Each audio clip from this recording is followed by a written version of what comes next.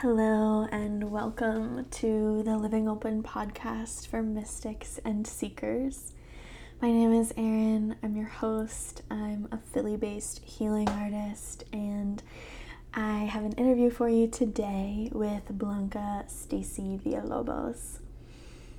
I came across Blanca's work maybe on Instagram and took a dreams class with them, and then I just really wanted to have them on the show because their work around dreams is incredible. And you've heard me, if you've been listening to the show, talking about how I've been really immersed in dream work this year especially. So it feels really special to have Blanca on and be sharing this conversation with you, especially in this sort of liminal space between Samhain, end of October, beginning of November, and the winter solstice. This feels like, our dreams are powerful all the time, right? Any season can be a container for dreams, but something about this space, this autumn, this winter season, really feels like a time to engage with dreams. So I wanted to share something that I heard Tokopa say somewhere, who is another dream worker person who you might have heard of, who also has a really beautiful book. But she says, think of dream work as a practice of dynamic reciprocity between two worlds, waking and dreaming, seen and unseen, physical and holy, rather than a mental exercise that we use to acquire, in quotes, something from our dreams. That feels really beautiful for me to think about.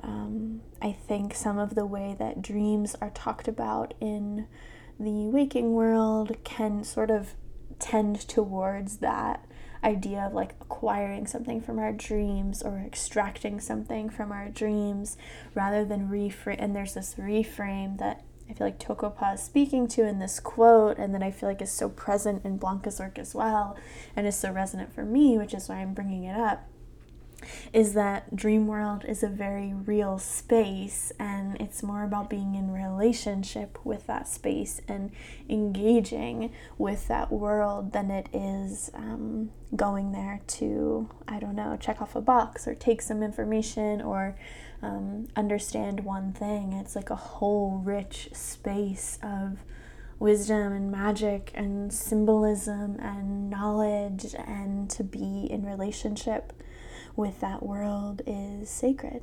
To me anyways, it feels sacred. So I thought I might share a little bit about my personal practice with dreams right now, and something that really resonates with me that goes along with what I just shared is this idea around letting the dream be alive. I've done a dream tending session with someone that I'm hoping to have on the podcast someday. I haven't asked them, but hopefully I'll have them on the podcast someday. But I also did a dream work course with them and Sonia Estelle earlier in the fall, and their name is Tara Burke at The Witch's Muse on Instagram.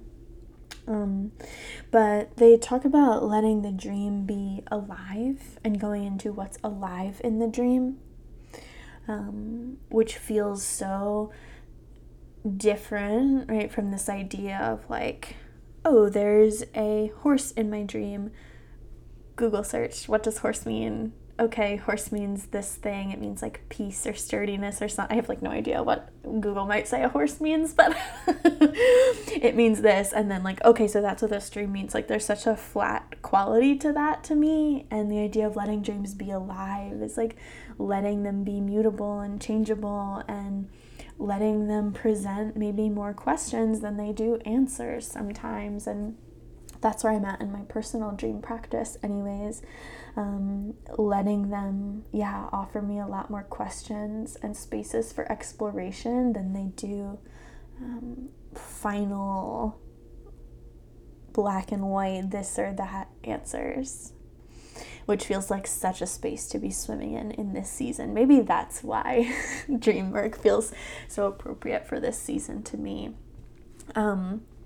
So I write down my dreams every morning. That's a really sacred practice for me, and I have ebbed and flowed with this practice for years with working with my dreams. I believe that we all have such a beautiful capacity to dream, and definitely it's not like some people are dreamers and some people are not, and Blanca speaks to this as well. Like we all can be dreamers, but I have always been someone who really easily remembered my dreams and has had a pretty vivid dream life that I can remember and engage with for as long as I can remember. So I really ebbed and flowed in practice of like writing down my dreams in the morning and really connecting with them.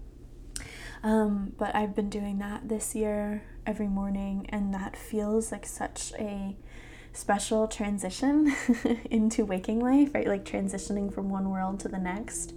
And I'm finding that giving myself space and time to continue to be in engagement with my dream before I fully wake up in the morning is really supportive. So often I'll wake up generally to like a gentle alarm if it's a weekday morning or morning where I'm working, and I'll turn the alarm off, and so I'm awake, but I sort of am finding myself often sinking back into dream space, but from a waking place, and I'm not really sure how to explain it, but I'll just like spend a bit more time in the dream before I actually come to full consciousness and write it down.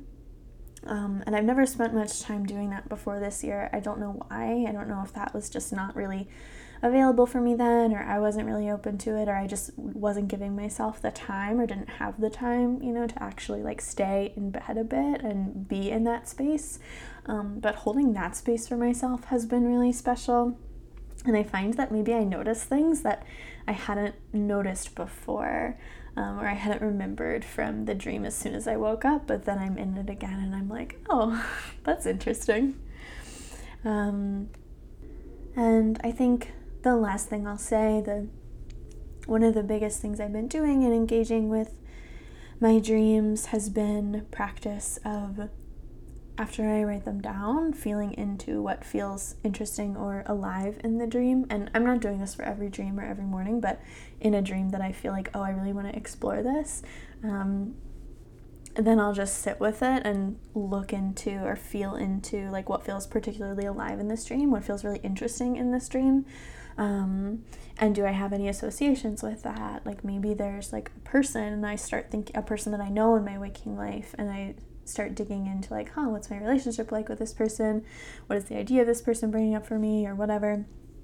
Or it's like a symbol or an animal or something like that, and I just start to go into, okay, what comes up for me when I think of this thing? Oh, and this is taking me to another place that's making me think of another thing that's making me think of another thing.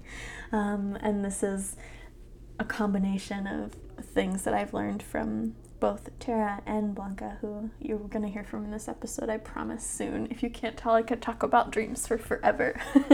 But what I like about that is it just gives me a little more insight into what the dream is about, or what's coming through the dream for me, again, without anything that's like, this means that, or this dream is saying this thing. It's like a much more fluid space and opens up more space to explore, to me anyways. And I guess the actual last thing I want to share is I've also been occasionally taking dream questions into dream space. So, for example, after I did my dream tending session, there were some questions that were offered to me to explore in the dream space, and so I spent some time meditating with just one of those questions before bed and asked, for that question to be answered or explored through the dream, and it was. It really surprised me, honestly, how clear it was, not in like a yes-no sense, but in like, wow, I asked for this to come through and it completely did, and opened up even more things for me to explore, and also it feels like offered some real clarity on what I was thinking about. So I've been doing a bit of that and exploring taking different questions into dream space and seeing what happens there. So yeah, I think that's all I want to share about how I'm working with dreams right now and in relationship with dreams. There's so much to talk about, but luckily Blanca and I talk way more about this in the interview. So just a little bit about Blanca. Blanca uses she, they pronouns, and they are a freelance cultural worker with roots in the San Jorginho Pass of Southern California and Jalisco. She is a proud queer daughter of Mexican immigrants and comes from a long line of dreamers and educators. So I know them through their dream offerings, obviously, but they're also a community educator and backcountry guide. And in this episode, we talk about her journey with her dreams, having experiences beyond what is verified by studies and academic research, both as a brown person and also as it applies to the dream world. Her creative expression as intertwined with her dream practice, the dream world as real, just as real as waking life, what they believe dreams are, what dreams are to them. Do we have a responsibility to try to understand our dreams? Choosing which dreams to make space for and work with, healing dreams and relationship dreams, sex dreams and dreams about crushes, holding space for dreams with people you trust, dreams as trauma work, guidance on understanding what your dreams mean, and so much, just so much goodness about dreams. If you're into dreams or want to explore dreams at all, this is the episode for you. Or if you're just like intrigued by your subconscious, if you're intrigued by dreams, I think this is going to be a really fascinating conversation for you to listen to. I just have one thing that I wanted to share before we get into the interview.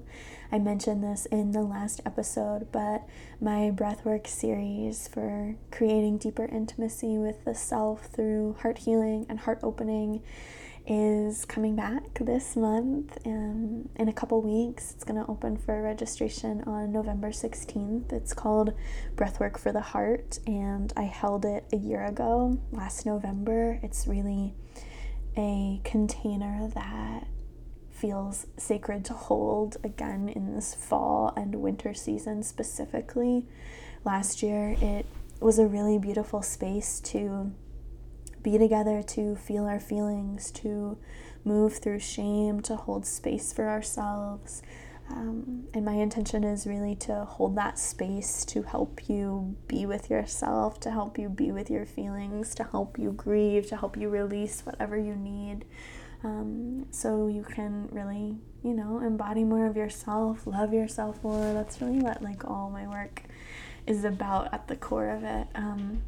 So I'm really excited to be holding the container again for Breathwork for the Heart. And I'm sure I'll be talking about it more on here, but there's nothing to do right now. You can just sort of stay tuned. I will say there is going to be a pretty special offering for anyone who decides to join us on the first day that it's open. You're going to get access to my 30 Days of Embodiment course, Get Into Your Body. So that will be available as well if you want to mark your calendar and just know that that's coming. But yeah, that's all I wanted to share.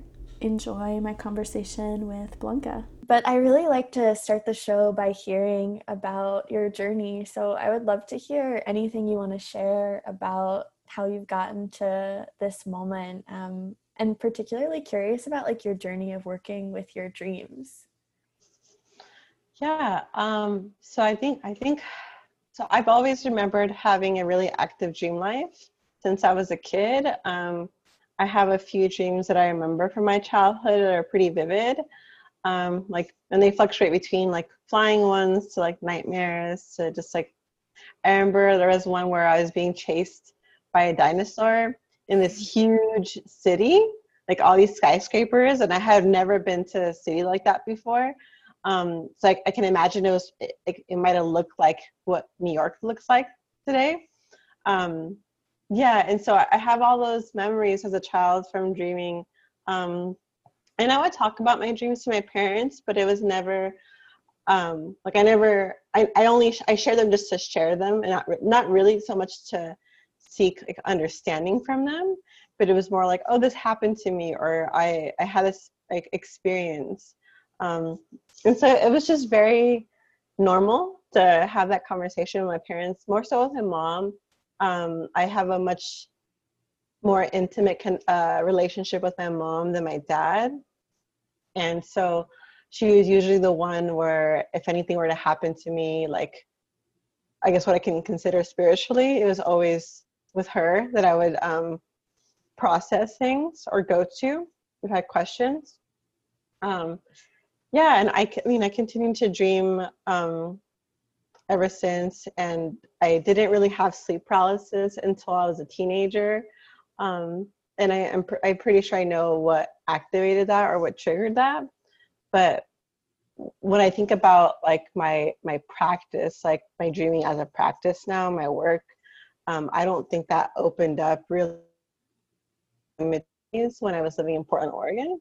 And it was mostly due to the fact that I was living with a cis straight white man who would tell me that my dreams didn't matter, that they, there were nothing for me to, I guess, get emotional about. And he would actually kind of like shame me for waking him up in the middle of the night after having like a really distraught experience. And so that was a huge, like, not only like a red flag for this relationship isn't working, but it was definitely this like marker for me to really pay attention to my dreams, and also like how my dream world really impacted me and what I was getting through what kind of information I was receiving through that channel. And it also just kind of reminded me in a way that like, oh, like these kinds of practices are seen as non-existent or crazy or not important by most Western society. Like just, it was just like really illuminating for me how much of like my personal lived experiences are invalidated or not seen as real by most these white cis men, as being like, oh, like I can only believe in something if it's written by an academic. Like not just like my dream life, but like my experience as like a brown person in the States, like as an indigenous person. Like anytime I try to share that kind of stuff with the few white folks in my close circle, and that was mostly through that relationship with that man, but it was like I felt like I had to constantly be trying to prove a point, but because I didn't have an academic paper to validate it, it was like not seen as real or important. And so yeah, that was like about 2013 when all that happened. And that's when I decided not only to leave that relationship, but to continue deepening my relationship to just like my parents' lineage, to the dreams, and to really, even though I wasn't like vocalizing like, oh, I want to meet other people that do this kind of work, like I was definitely, I feel like my like spirit was really needing it. So I think I was just being introduced and sharing space with folks that were on that path. And that felt really good to me. It was also pretty messy, I think, when I feel like, I mean, I can only speak for myself, but like when I decided to like do that work very intentionally, like I didn't grow up, like I grew up in a Catholic family, but my parents both have, and they still do a lot of things that are indigenous practices, but because of the colonization and assimilation, like they don't speak about, they don't see that as like indigenous practices or indigenous knowledge. It's just like they just did it. It was just done that way. And so for me, I couldn't really, like I tried for various years trying to ask them questions that I was curious about, and noticed that the ways that I was I was asking these questions wasn't the best way to get like the stories that I wanted to, because of the way that my parents' families were colonized and how Mexico was colonized. So having to ask questions that were more, maybe not thoughtful, but using a different language. Like instead of saying like, oh, were there any brujas in our family? Like just like, were there any people that worked with plants? Or did anyone have a garden? Like, like things like that. Because a lot of those identities were weren't weren't paraded around the way they are now. Yeah. Like it's very trendy to identify as a bruja, to identify as a curandera, but I can imagine like having those identities or markers from the community like put you in a really, really risky place. So it wasn't something you would talk about like very openly. Yeah. And even like identifying as an artist and identifying as an activist now in 2020, that's still risky, at least in Mexico. Like you can't be an activist without being high risk for being murdered. You can't be an artist that is very in tune with systemic oppression and vocal about that without high risk of being, kidnapped. You can't be a femme. So all these things that I identify with and I don't think I could ever really let go of for my own mental health are things that my parents, like those are markers for, risk, having to live a risky life in Mexico. So I had to really contend with that and also understand why my parents growing up didn't always want to, like always try to persuade me to have different careers because of also the myth of like the American dream for immigrants. And so, yeah, so like, that's all I said when I decided to then expand and deepen my practice with dreaming, it was also something that I kept pretty quiet and didn't really talk much about. And I actually did a lot of that work by myself without really speaking to many people. I was like reading books. I was chatting to like my mom and my dad, mostly my sister, and maybe just a few, maybe like 2 to 3 friends, but that was about it. It wasn't something that I was like already chatting all over the internet.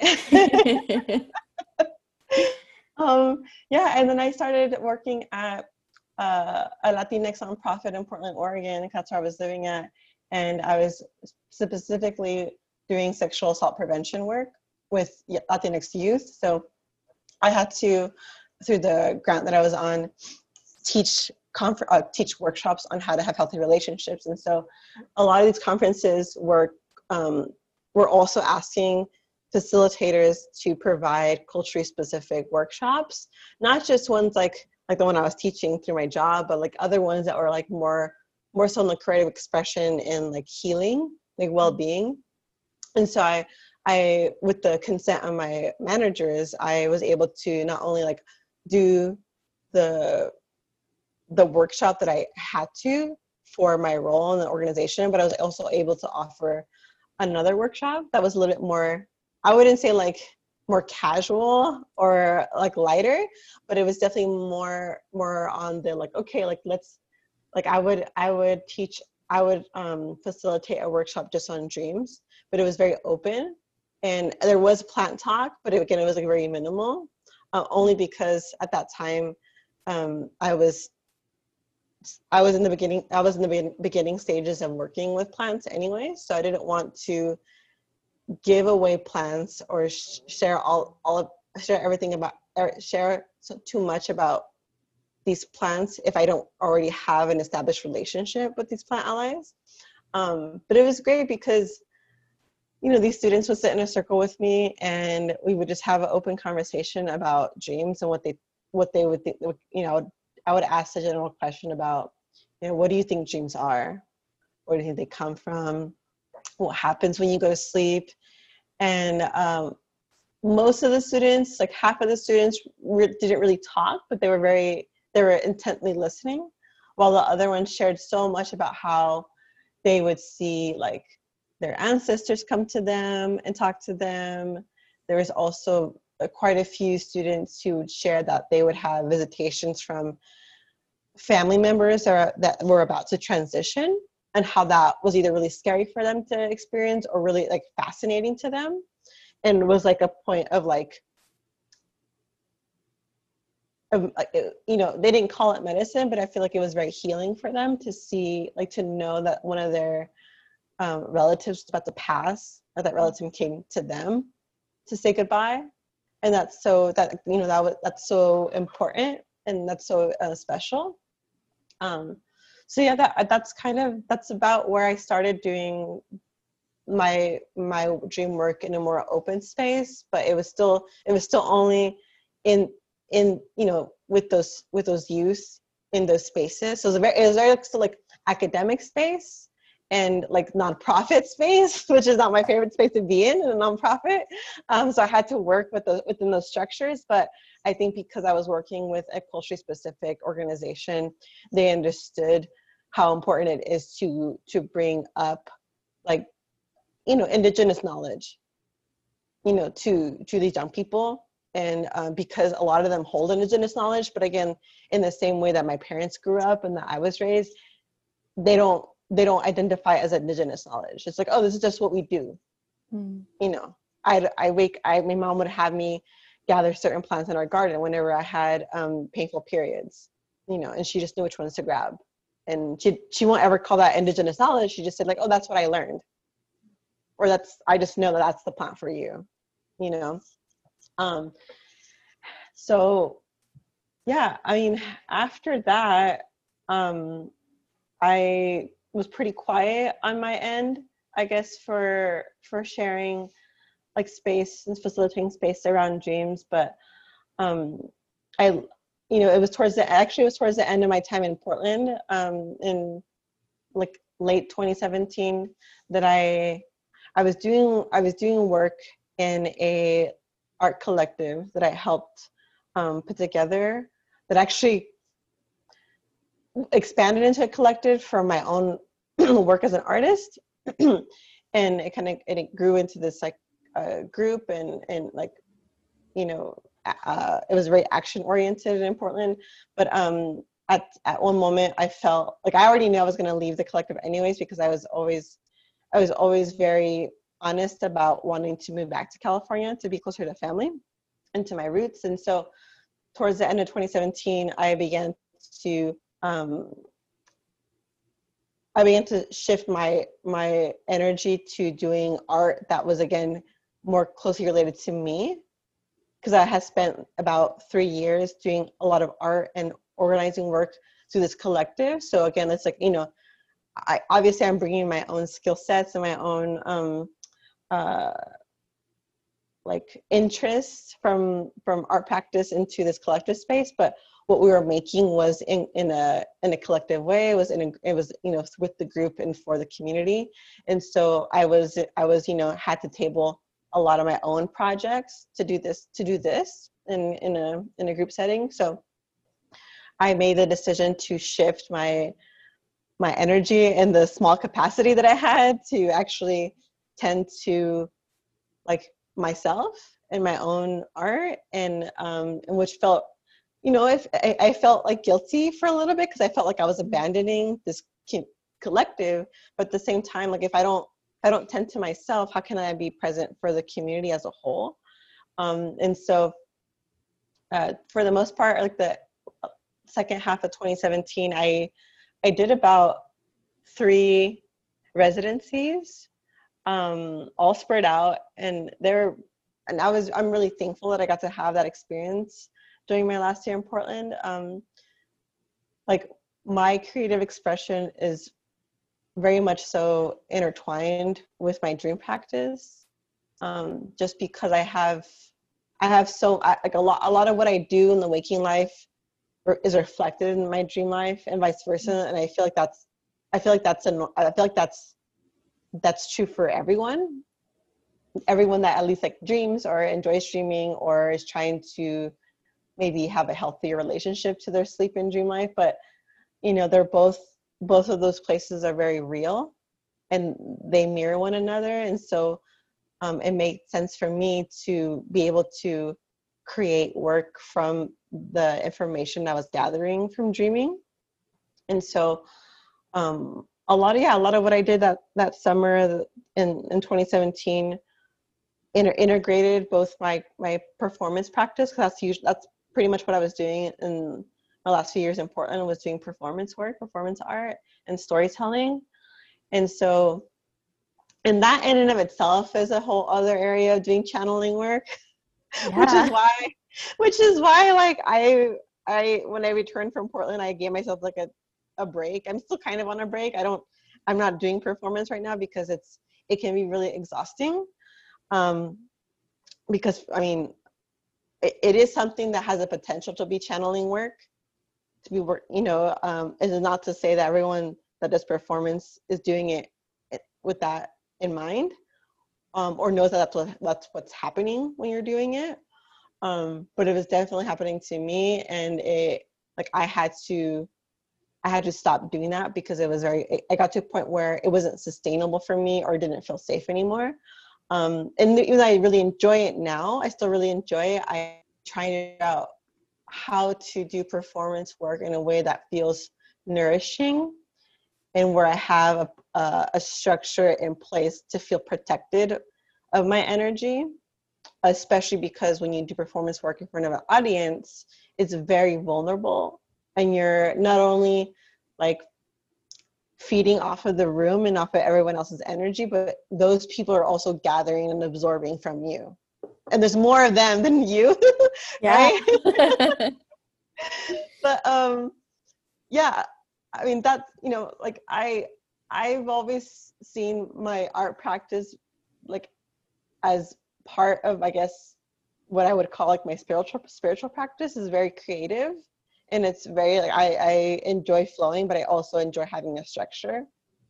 And so one of those residencies, it was called Residency in the Garden, and it was in Northeast Portland. It was it was on the property of someone who now is a friend, or at least a community member. And they had this tent set up in the back, and it was a residency, so one artist at a time.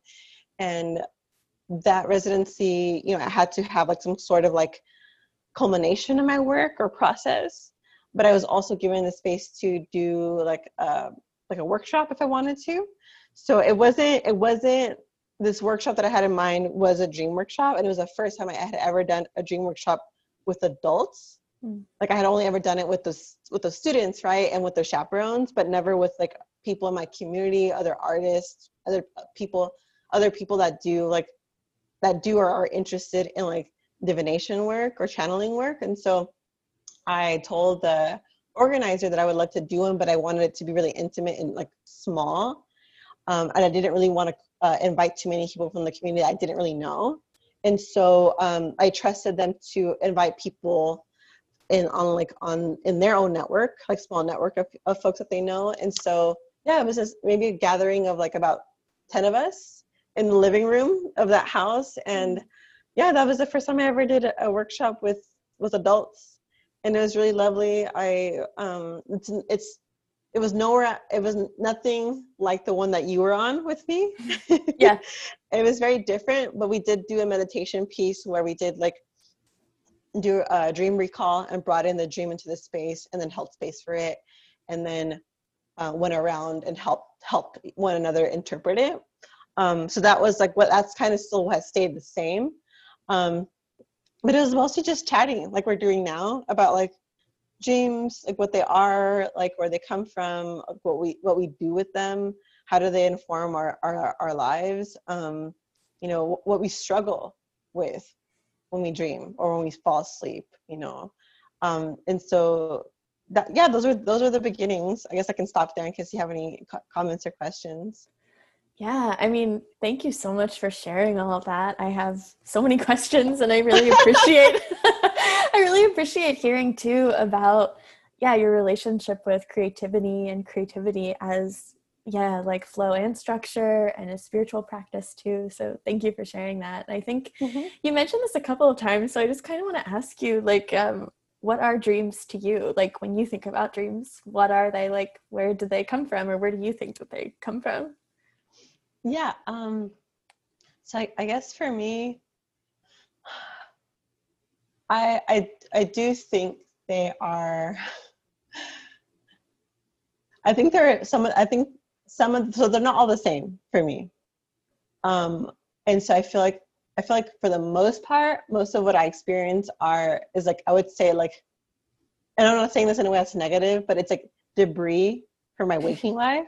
So it's like whatever I'm not holding space for in my waking life, whatever I'm not listening to, it's going to make itself known in the dream realm. So that can be like a lesson that I'm going through my waking life. It can be in any kind of relationship that I'm struggling with or that I'm excited about, and it's just popping up in my dreams. So I feel like it's either like, I feel like they're coming from my subconscious and definitely like my higher self, but then there's this other set of like dreams, or like I guess like types of dreams that aren't really reflections of my dream, of my waking life in like as a whole, but but for the most part they're information that's coming to me from my ancestors, and I guess from maybe what I guess I could call like the collective of like this, like of this moment of this like life, because I tend to like see people or see places that they probably do exist, but I haven't met them, or I've never been to a place that looks like that. So I feel like they're I am in Mexican traditional medicine. There are these things called winds. So I feel like dreams also have winds, and so I feel like that there are certain experiences that come through to me that aren't really reflections about that aren't really like this like debris reflection of my waking life, but there are these like sueños ajenos, so like foreign or external dreams that are just passing through, and for some reason they're landing in me. Yeah. I heard someone say the other day, like, your dream is for you. Like, if you have a dream, like, it's for you. And like, yeah, like, even if it's, it's like landing for you, but it is for you to have and to Mm-hmm. hold and to work with. And I really appreciated that idea, because sometimes I think about my dreams and I'm like, what the fuck? Like, sometimes they're just really wild. And I think I really Yeah. felt so attracted to your work in general and just dream work, because I've always remembered my dreams, and I have always, like, I feel like I dream every night and remember them almost every night without trying to. Mm-hmm. Um, but have not had that many tools for understanding like what's actually, like, what are my dreams, what's actually happening there. So yeah, I really appreciate your work around dreams. And I think I also just want to ask, like, why do we work with dreams to understand them? Like, does it matter if we, like, can we just allow our dreams to be? Like, do we have a responsibility to like try and understand? Like, what are your thoughts about that? Yeah, I mean, so I had an elder tell me that, and I believe in this. Everyone has a capacity to dream, but that's not everybody's job. It's not everybody's role to be a dreamer. And so I feel like everyone has free will and agency. So if this is something that you feel really called to, yeah, like step into that work. And if it's not, like, it's okay to just let it be. I still think that there can be really important things that come through to people that maybe don't feel like maybe that work doesn't resonate with them. But I mean, so my siblings who most of my siblings, I think, wouldn't consider dreams to be a spiritual practice or something that resonates with them. But, every once in a while, like, oh my God, I had this like wild dream. And so something about it impacted them to the extent that they want to share it. Right. And they might be just sharing it because it was so impactful, and not so much to like want to get any kind of guidance on it, but they just really want someone to listen to them. So I feel like it's like, I used to do organizing work on transit justice, transportation justice in Portland, and we would have to be on the bus and ask people like there's like, you know, ask people about their experience riding, riding the transit in Portland. And some of these folks, most of them were like, you know, elderly folks, folks, you know, with disabilities. And for the most part, no one's ever asked them those questions. Mm. And so I feel like a lot of us would like to share our stories, whether they're from dreams or our waking life, but we don't have anyone to hold space for them. In you know, and it's not to say that we're trying to find solutions to them or like any kind of tangible like support on them. It's mostly just like they just want to know that they're being seen and witnessed in their experience. And so you know, going back to dreams, I feel like for on the other spectrum, I guess, for folks that do resonate with dream work, that are that do gravitate towards wanting to understand them, I think we have to be real about the way that most of the societies and most of the societies that we all live in around the world, it's not set up for us to give space to every dream that we have every day or every night.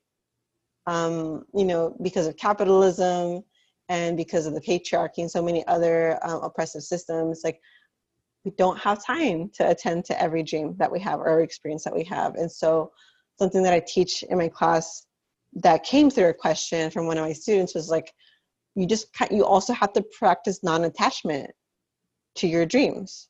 We don't have the capacity, even for someone like me. I am single, I don't have kids, so I don't really have dependents except for my cat and my dog. Right. And I have a somewhat like good support system from community and some family, but even then, like because of the world that I live in, I don't have the capacity to attend to all my dreams. Sometimes I just need to rest and to work on other things in my life. And so the dreams that I do hold space for are few every week or every month. So even though I can retain a lot of I can recall and retain a lot of like what I was experiencing, like, to be honest, I don't make space for all of them, and that's okay. Yeah. How do you choose which dreams you want to go deeper with? Are they just the ones that like you really felt something about or that really stuck with you? Like, what is that process like? Yeah. Well, there are certainly some that I feel are asking me to do some sort of ritual or reckoning with. You know, like I hold a lot of privilege that can be harmful to other people that don't have the same privileges that I do. And this is what I talk about, like dreams also holding us accountable to the work that we all have to do. And so there's definitely like, you know, there's somewhere I'm dreaming about a relationship, can be with family, with friends, or with my work life, like when I was working in a nonprofit, that show up as a way to remind me that like either I'm still hurting from this, or that I caused harm in some way. And so I need to do the work. That doesn't mean that I have to do it with the person that I have that interaction with, right? I still have to respect like their boundaries and my boundaries, but that doesn't mean that I can't do it on my own. And so, yeah, you know, definitely when I've had dreams about relationships with folks, where there was some kind of like tension or conflict, those are the ones that I like to hold more space for. I do have dreams about people like I have crushes on, blah blah blah, and like all those like really Yeah. sweet ones, you know, and those are nice to have. Like those are just.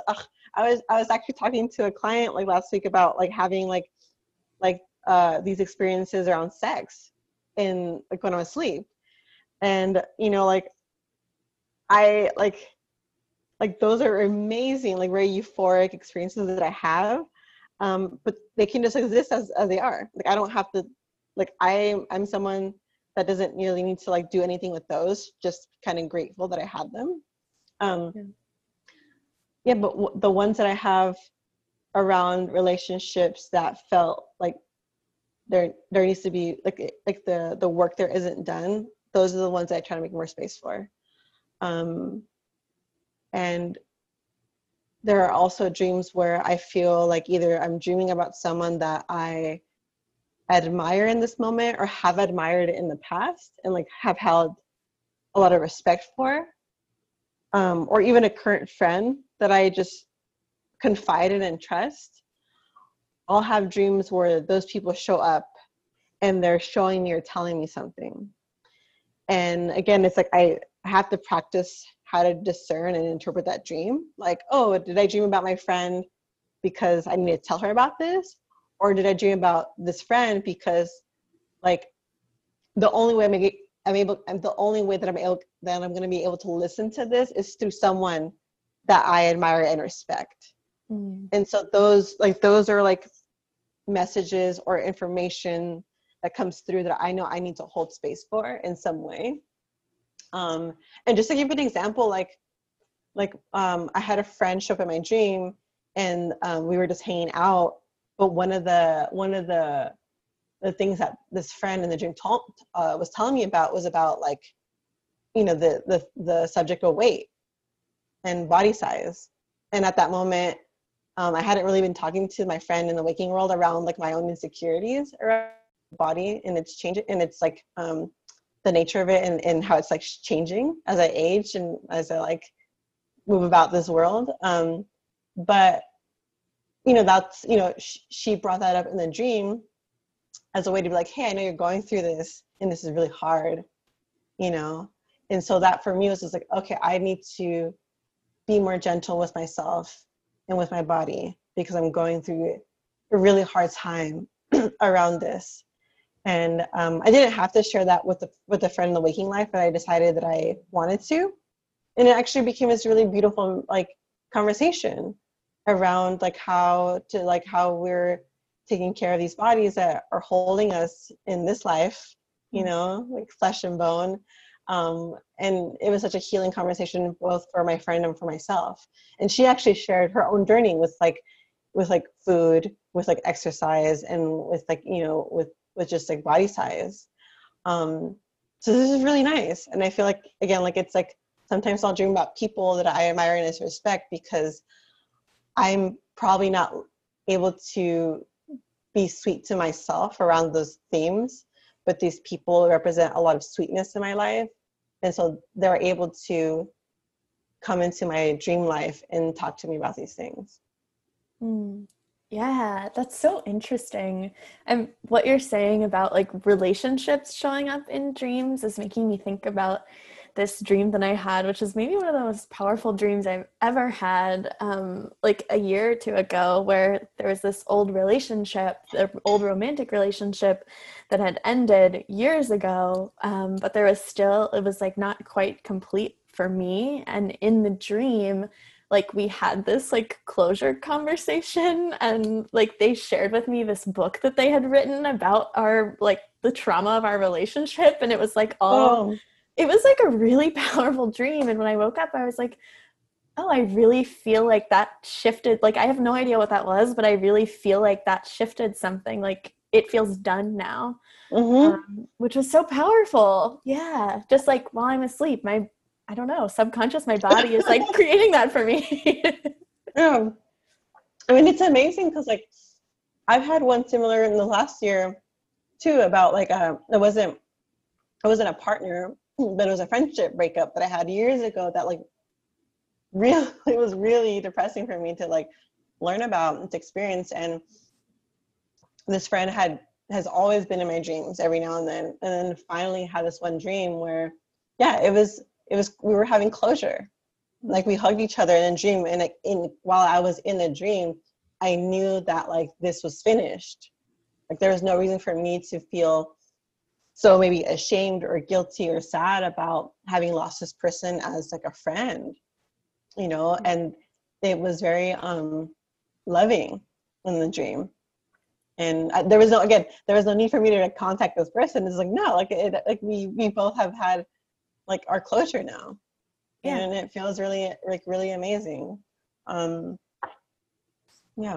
Yeah, like we took care of it in the dream, so it's like we don't need to like have that conversation. Yeah, which makes me think about how I don't know, like dreams can be so healing, at least for me they definitely can be, and just like the wide variety of dreams we can have too. Like when you were saying crushes, I was like, is she going to talk about sex dreams? Like great. Like those kinds of dreams too. It's like so wild what capacity we have for like all of these different kinds of dreams and experiences, and I don't know, it's so beautiful. I'm like, this is just my personal love letter to dreams, I guess. But Yeah, no, I mean, it's so funny because when I moved back from Portland, I was like living with my family for about for like 2 years, and then I moved out, and I'm living now by myself in the desert just since this last November. But when I moved back from Portland back to my hometown, I had so many dreams, and I wasn't seeing a therapist yet. I had so many dreams about like crushes and sex, and like what was happening is that I was dreaming about these like previous cis men in my life that either I was like attracted to or had been in some kind of like in relationship with, and then I was having these moments and these dreams with them, and we were doing something sexual or about to, and I just felt super disgusted. Like I would just felt really disgusted. I was like, that like as we were doing this like action, sexual like action, I was like, this doesn't feel good. This doesn't feel good. This feels really gross. This isn't fun for me. And then on the flip side, I was having these dreams, these like sex dreams with women. yeah.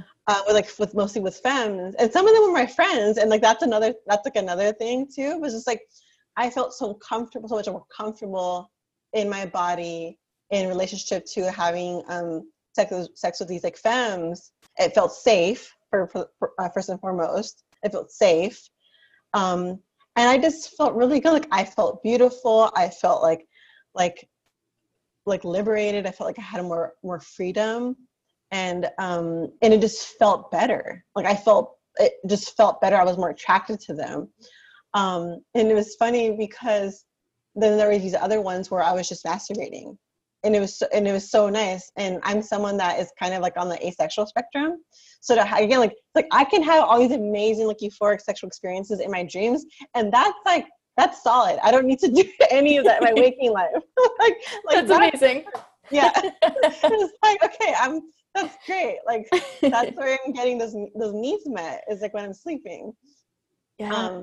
Yeah, so they're pretty amazing. I haven't had those kind of dreams for a while, but it was, again, like I said, like I'm someone that does believe in therapy. Not all therapy kinds of therapy work for everyone. Like I can only do so much talk therapy, and then I hit a wall, because I need something that's somatic or connected to my body to kind of continue. But like I just felt like I was doing so much like trauma work in my dreams around my sexuality, around like trauma from like sexual abuse as a child and also as like an adult. And so I felt like a lot of that was being worked on in these dreams, because I had like a number of them happening throughout at least throughout the first year. And and it was also I think important to note that I was like living, I had moved back. I was not only living with my parents who raised me, but also living in the same house that I was raised in. And so there were a lot of like these like ghosts of me as a child, as a teenager in this home. So there's a lot coming up for me around familial wounds that were getting worked on through my dreams as well. So I was really thankful for that moment to have these dreams around sex and sexuality and and my queerness as well. And I didn't have access to therapy yet, so that was great. So I do see dream work being very therapeutic. I mean, it obviously is helpful if you have a support system, and if you have a therapist, or if you have at least a small community of friends that can hold space for you, and not project any judgment onto or any of their own ideas around your dreams, but instead just like really listen and hold space. And if you want like some guidance on it, you the dreamer can can ask that and can guide, like facilitate that. Yeah. Yeah, well, also what you're saying about these dreams around like sexuality and queerness is making me think about how I used to have more sex dreams with women before I was really like out to myself as a queer person. And I'm like, maybe that helped me understand that. That's so cool. I'd never really like connected it before, but now I'm like, oh wait, I remember that. That's wild. I feel sorry, go ahead. No. It was like, it's amazing. And like, it's like maybe in the moment, it's like, I mean, I don't know if you've ever done EMDR, but it's something that I do now with my therapist. And it's like rapid eye movement technique for therapists, but it's the same damn thing that happens when we dream. Like when we have REM sleep, our eyes are doing that. So it's just like we're also doing that work as we're sleeping and dreaming. So it makes sense that dream work is in a way is like trauma. It's trauma work, and sometimes it's not fun. Obviously it can be really incredibly like scary and stressful and triggering, but I mean, it isn't, that's pretty beautiful that you were able to have those dreams back then. And even if you didn't know how they were connected to you coming out later, it's like your brain was doing that for you, right? Yeah. It's like your brain was making these, was creating these dreams for your subconscious, so your ancestors, or whoever it is that you felt like that kind of placed those into your space. Like that was being kind of weaved out for you. Yeah, that's so incredible. And I know we only have a couple minutes left, but I feel like I have to ask you before we go, if there's anything that you want to offer to people around like starting to understand their dreams. I think what I really appreciated from your class, and also like please share, I know you have like more dream classes coming up, but what I really appreciated about your class was so much of it was just like asking questions about, it wasn't like a wolf means this, it's not like that. It's like asking questions to like explore what the dream means and not framing it in this way of like, there is a right answer or a thing and you just have to figure it out or find it, which I really appreciated. So yeah, I'd love anything you want to share about that for people. Yeah, no, like I think what what comes up for me first is for folks that are already writing down their dreams and are curious about what they mean, don't use a dream dictionary, and don't Google like what dreaming about a pair of sunglasses or that I mean, I don't know, or like it's just like collectively we will have similar dreams, like with people's teeth falling out or you being naked in a public space, like those kind of things, right? But even so, like you're the person dreaming it, not this other person, right? Even if they had a similar dream, like you're both are going through very different things in your personal lives, and so I feel like that's why it's really important to try not to Google what those symbols mean, because everyone has their own particular relationship to objects, to beings, to symbols, through their own personal lived experiences or through their culture or their community.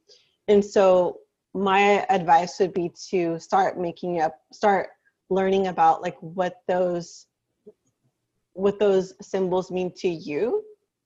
And if there isn't any kind of like reference, like point of reference for them, then I would say, ask people, do research about maybe your culture, if you know about your culture, or ask your elders, like, hey, like, what has this thing meant for us in our community or in our lineage or in our culture?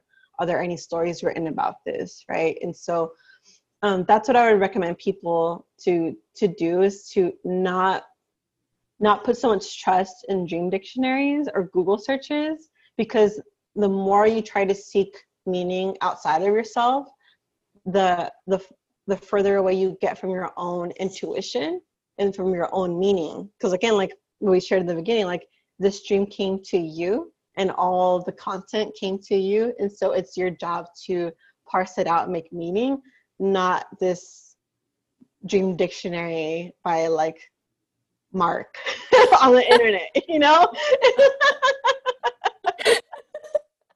I imagine dictionaries are written by someone named Mark. I mean, when and growing up, I would do that. Like, I remember like doing Google searches or going to Barnes and Noble and we're like, ooh, like looking at these like dictionaries, and they're great and they're fun.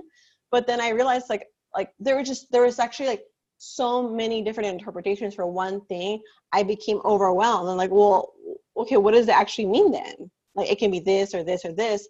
And so I just kind of like let go of that. I'm like, okay, no, like, what is my current relationship to this symbol or to this person or to this structure, you know, and you know, what is that relationship? And so that's how I can start finding meaning with it. So that's one thing that I would recommend like right away for people, is to not do that.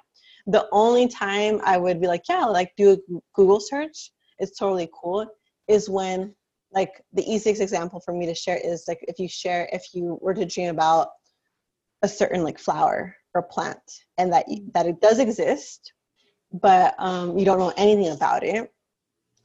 You would go to this, like, you know, your internet search engine, and you wouldn't put what does chrysanthemum mean spiritually. Like, I wouldn't say that it means, like, in a dream. I would just say I would look up just like facts about a chrysanthemum flower. How, you know, like, what colors does it come in? Where does it like to grow? Does it have any medicinal properties? And try not to read like the folklore part, which is really interesting, but just get a general sense of like, oh, like, I wonder why I don't know about chrysanthemum. I don't know anything about chrysanthemums, you know? And so just doing like maybe like a Google search in that way, where you're not trying to search, we're not trying to, I guess, like, not trying to find information about it within the context of dreams, but just like as it is, like as a flower, as like a plant being. And then maybe you can ask like, oh, like, I wonder what my mom or grandma's or my friends' like favorite flowers are, and then be like, oh, they're chrysanthemums. Okay, maybe this is connected to you. So those are the only times I would ever like recommend doing some kind of Google search. Yeah, thank you for sharing that. Needed. Needs to be said. I want to ask you the last question that I always ask Sure. on this show, which is just because the name of the podcast is Living Open. What does living open mean to you? What comes up for you when you hear that? Yeah, I think as a Gemini, being so much in my head, I think what came up first is like my heart, and really leading with my heart, and not getting so stuck in my thoughts and the many thoughts that roam my mind, and really trying to connect back to my body and my heart center, because for the most part, I feel like what comes up when I focus there is what feels more true to me than these like loop pedal of thoughts that are running through my mind that aren't always the most healthy for me. So I think just being, leading with my heart and sharing my heart, with knowing that, like, I don't want to create walls around my heart, but at the same time knowing that I have to be really, I still have to be protective of my heart, and that's okay. And that, and that, like, being able to do that is such a sign of strength. Again, like, I think about that ex-partner of mine that was like very academic driven, like very heady, right? Very heady, and not that much heart and not that much spirit. And I'm just like,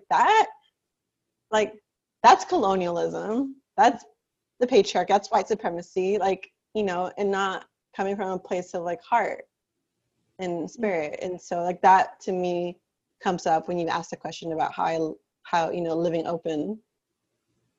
Yeah, that's so beautiful.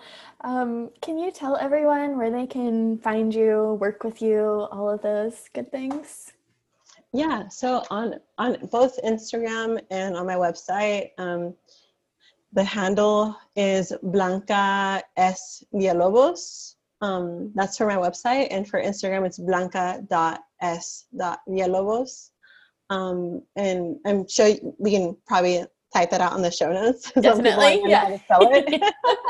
I've got it. Yeah, but I would say that Instagram is probably the best place to learn about things and to see my artwork or see my process and research. But I also do have a newsletter, and my newsletter, you can subscribe to it through my website, and it's usually there where I tend to share first about upcoming offerings, and then I'll wait maybe like a few days or a week, and then I'll share it on social media. Awesome. Thank you so much for being here. I love talking about dreams with you and hearing more about you. It was really lovely. Yeah, no, thanks, Erin. I hope you enjoyed this conversation. Definitely check out Blanca's work. We mentioned in this episode that I took a class that Blanca held about dreams. I would highly recommend that class and anything else that she offers around dreams. I will definitely be doing more of those kinds of experiences with her in the future as well. So check her out, follow her on Instagram, her website. All of those links are in the description, of course.